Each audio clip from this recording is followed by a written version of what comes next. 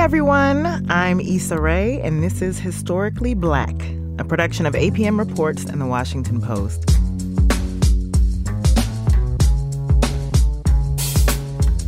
This fall, the Smithsonian's National Museum of African American History and Culture opened, which is a big deal. In covering the opening, The Washington Post invited folks across the country to submit objects from their own lives that represent their personal and family connection to Black history. Each week, this podcast features one of those objects and the stories behind it. Hello, my name is Raphael Sears, and I submitted a MP3 of my great-great-grandfather, Bill Driver, from a recording in the 1940s.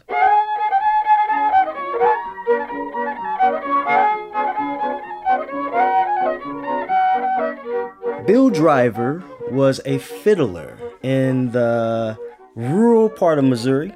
He played all kinds of instruments. He played the piano, he played the guitar, but he was known for his fiddle playing.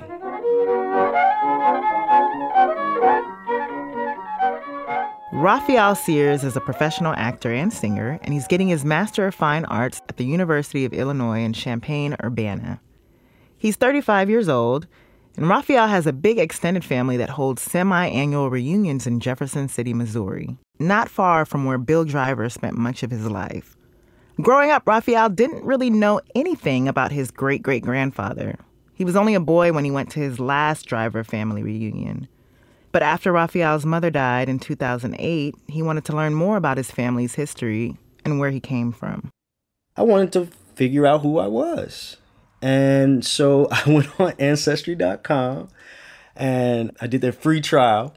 And I was on there until like the next morning. Like I remember the sun coming up and I just found all these census reports on my grandfather. And so then that led to his mother, which led to William Driver. So I went and talked to my Aunt Darlene about Bill, and she showed me all these records. And I got really excited about him. I was like, oh, he was a musician too. This is so cool. Everyone in the family calls on Raphael's great-aunt, Darlene, when they need info on their ancestry. She's the designated family historian. Darlene, whose last name is Goldston, has spent years tracking down information. Bill Driver was her grandfather, and she knows a lot about him. Bill Driver was a farmer. That was his profession, but he played several musical instruments. And as I was growing up, he called it the piano instead of the piano. The harmonica, the guitar, the fiddle. Anything he picked up, he could play. Darlene told Raphael everything she knew about Bill Driver. Then Raphael did his own digging. And so I went back to the computer and I said, let me just Google his name. And I stumbled upon this forum called Fiddle Hangout. And they had a thread talking about Bill Driver. And so I was like, let me just check this out to see if they're talking about the same person. And then they started talking about Iberia Breakdown, which is one of his songs. And I was just really excited to know that people were talking about him. I mean, they were talking about his technique and, oh, have you heard this? And have you heard that? And I remember when he was here and I remember seeing him when he was, that was kind of like my introduction to Bill Driver, was just Googling him, basically. So the first time I remember sitting in my room and I pressed play and I felt like I was hearing and seeing a ghost.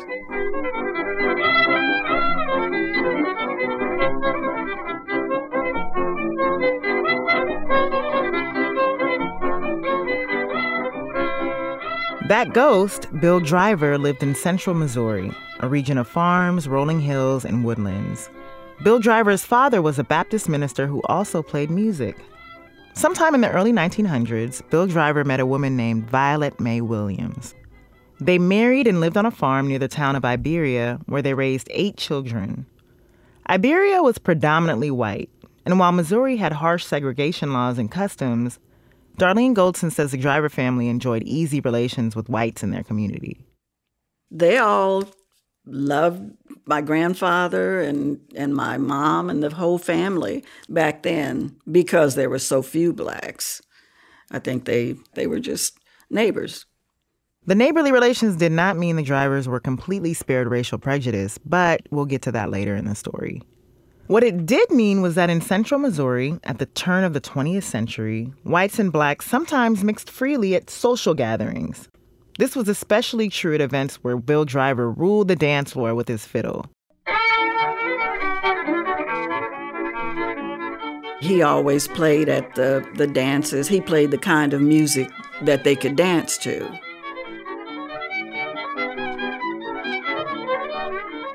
I mean, that's just rock solid rhythm, which is the hallmark of a successful and seasoned dance fiddler.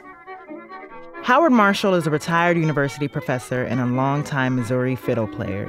He wrote the book, Play Me Something Quick and Devilish, about the history of fiddle playing in Missouri. And if you don't have that rhythm and that ability, you won't be invited back to play the next dance. They'll find somebody else. To understand Bill Driver's status as a black musician, you need to know more about the role fiddlers played in Missouri in his day. Howard Marshall says Missouri was and still is a big fiddling state. In the 1800s, Missouri was also the gateway for people heading west to seek their fortunes. It's the state where the great trails to Oregon and California began. Missouri all the way through, the 1800s, well into the 1900s is the place people are moving to, called a jumping off place. Get off the boat, get off the trail, you stay. And then the next generation may go further west. Many of the people who jumped off in Missouri had a fiddle in hand. The fiddle was easy to carry in a gunny sack, and back then it was the most popular instrument in the United States.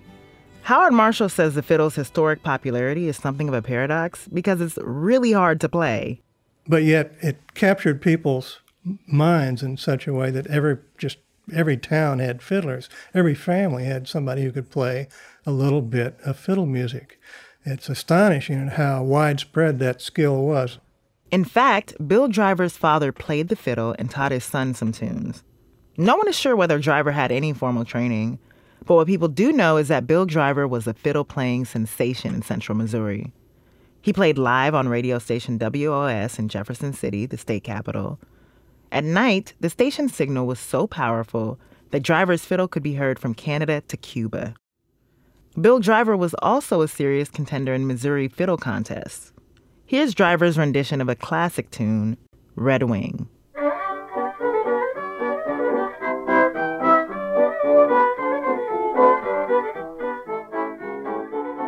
One of the most common tunes on the earth is Red Wing now, but nobody plays it like Bill Driver played. That was 1948 or something.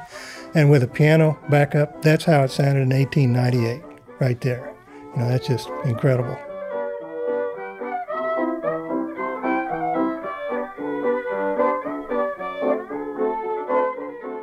I'm thinking in a contest, you play something right in the strike zone that the judges are going to say, oh yeah, there it is. And then they play Red Wing, and then the judges would think, hey, that's Red Wing, but he's got a little something different in there, a little of his own sauce, and that really makes the tune. That special sauce, Howard Marshall says, involved playing with a heavy bow and using a type of sawing action at the low end, while playing a melody at the high end that kind of soars and wanders, almost like a sailor's hornpipe. It was a recipe that enabled Driver to win money at fiddle competitions. This was the receipt for my grandfather, where he played at one of his functions. And back at Darlene Goldson's place, she and her son Russ pore over family artifacts that show Bill Driver's success as a fiddle player. You can see where this $10 was the cash. Wow. Okay, well, basically this is an ad from the Cave Lodge in Crocker, Missouri, February 10th, 28. And it's just a certified that he was that he won a fiddler contest and that he was paid $10 cash for his prize. $10 in 1928 is worth $140 today.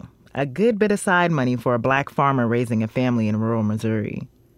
That same year, 1928, is when Bill Driver also met the man who made it possible for us to hear his music today. Hello, everybody. This is Bill Driver playing the fiddle and Bob Christensen playing the piano. We're down here in Missouri. And we're going to dedicate this first number to Bill's daughter, Blanche McKenzie. What are you going to play first, Bill? Grand hornpipe.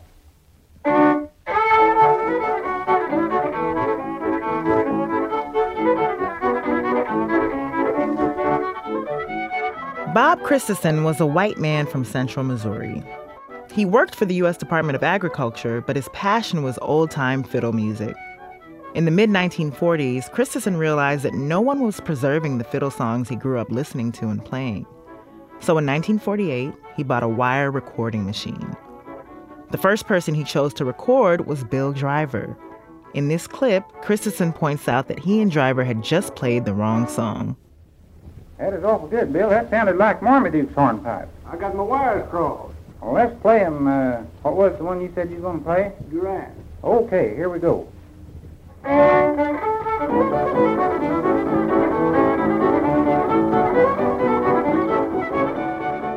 Bill Driver had a huge repertoire of songs. Bob Christensen recorded as many of them as he could. Christensen recorded and transcribed the music of old-time fiddlers across a dozen states. In 1973, he published the first of 2 anthologies of traditional fiddle music. Those books helped kick off a revival of old-time fiddle playing. Bill Driver's music is well represented.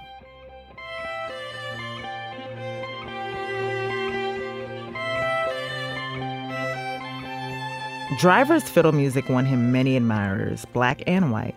But back in the early 1900s, music couldn't protect him from the rough realities of racial segregation in Missouri.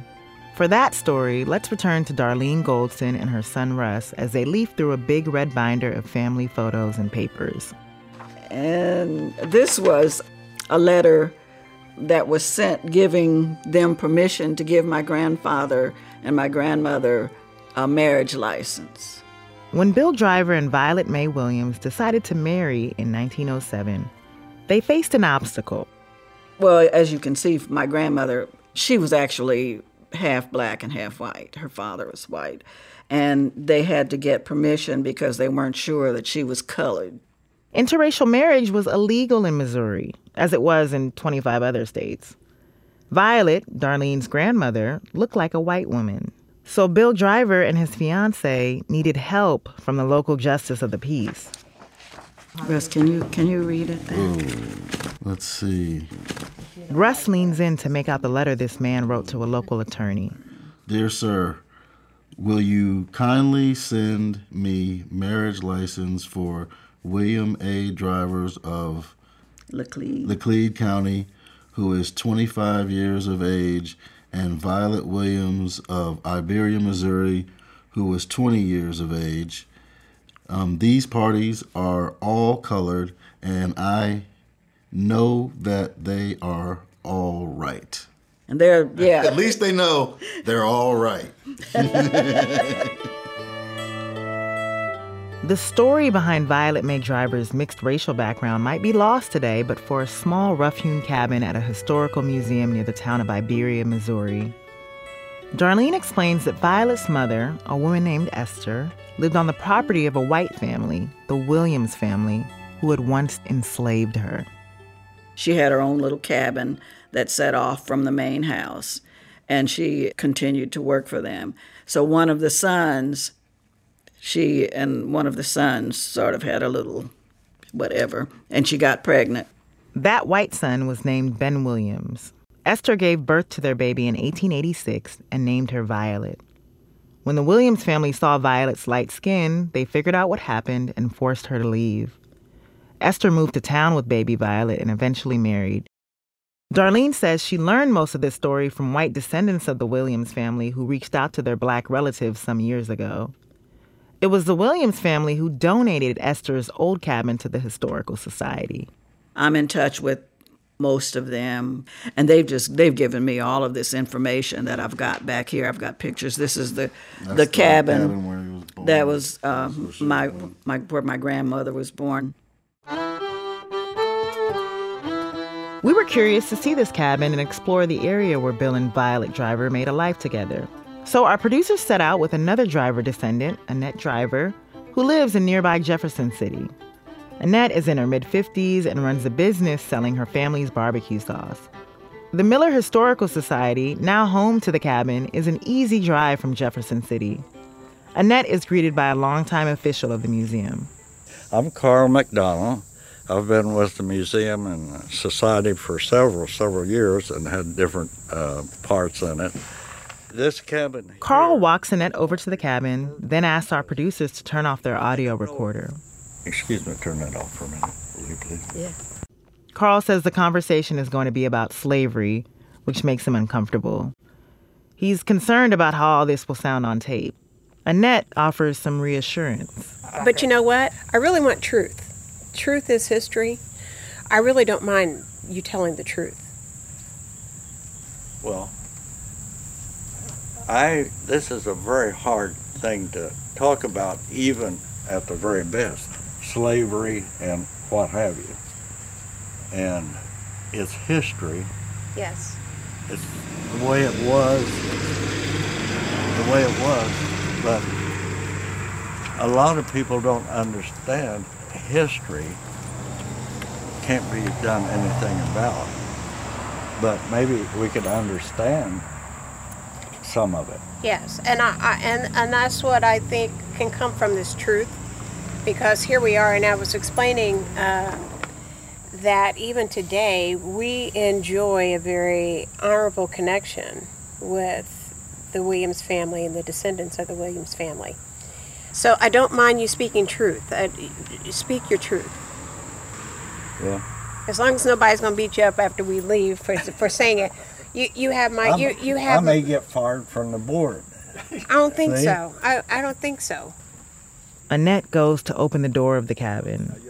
While Darlene and many other family members have made this visit, for Annette, it's the first time. Push it now. Okay, now you have to lift up. We're on back. And what am I going to be looking at? This is amazing. You're going to be looking at the inside. The main thing, I want you to look at this door thing first. The history on this door. Annette reads that history out loud. When John Williams Jr. came to Miller County from Kentucky around 1859, he brought with him a young slave girl named Esther. This log cabin was her home. In 1886, Esther bore a child by John's grandson Ben, and the child was named Violet May. Annette takes note of different details of the home. A few dishes, a wood stove, one window. It's quite humbling to look at this. A little bit emotional. Bill Driver, Violet May's husband, is likely one of the more historically significant people to have lived in Miller County. But inside the History Museum, there's no sign of him. No picture of him on the wall alongside the notable white musicians from the county. Annette Driver thinks that this is merely an oversight. She plans to send materials that can be put on display. Stepping back outside, she's grateful to have tangible connections to her family's history. Like the cabin where her great-grandmother was born, and the music her great-grandfather, Bill Driver, left behind. We're very lucky that there's something here to document their existence and their mark on society that left, they still talk about his music today. So, to me, that brings that tells me a little something about what's in me. Bill Driver died in 1986. He was 104 years old. Driver was blind for the last 30 years of his life. He was eventually confined to a bed. But as Darlene and Russ Goldston remember, he kept playing music to the end. And he would sing. He would do the whole... Yeah, he'd sing. Sing and then play the harmonica and play the guitar. I mean, he could put on a whole show straight bedridden in the bed. It was an amazing spirit. That spirit is what caught Raphael Sears, Bill Driver's great-great-grandson. He's the fellow who sent us the recording of Driver's fiddle playing. When Raphael listened to his ancestors' music for the first time, he says he knew his own self a bit better. I don't even know how to describe it, but in some kind of way, I felt like I was gaining a part of myself. I don't know. It was like once I listened to that, like I was walking a little bit more upright, and and just knowing that I was destined to be a performer, and knowing that this kind of talent is in my blood, just gave me some sense of pride. And I even find it today, with music and with acting, it has been my way of finding my own freedom in a world that still says that I'm not good enough. In a world that says that I have to go outside and I have to worry about wearing a hoodie at night. Should I not wear a hoodie so I won't seem threatening? So in some kind of way, even with my great-great-grandfather, music was a way of freedom when, the world was a bit behind. So yeah, I think it's really cool that we get to, share Bill to the world. I think that's really cool. I think he'd get a kick out of this too. I think he would. Yeah.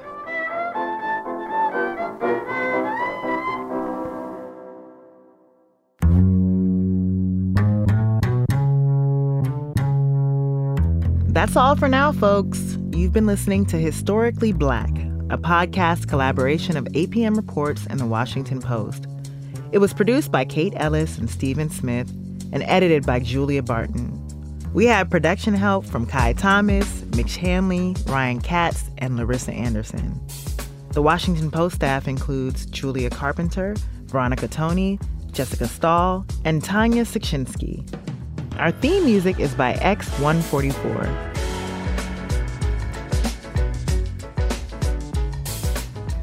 If you want to contribute to our online museum of objects from African American history, go to WashingtonPost.com/historicallyblack. We'll be back next week. I'm Issa Rae.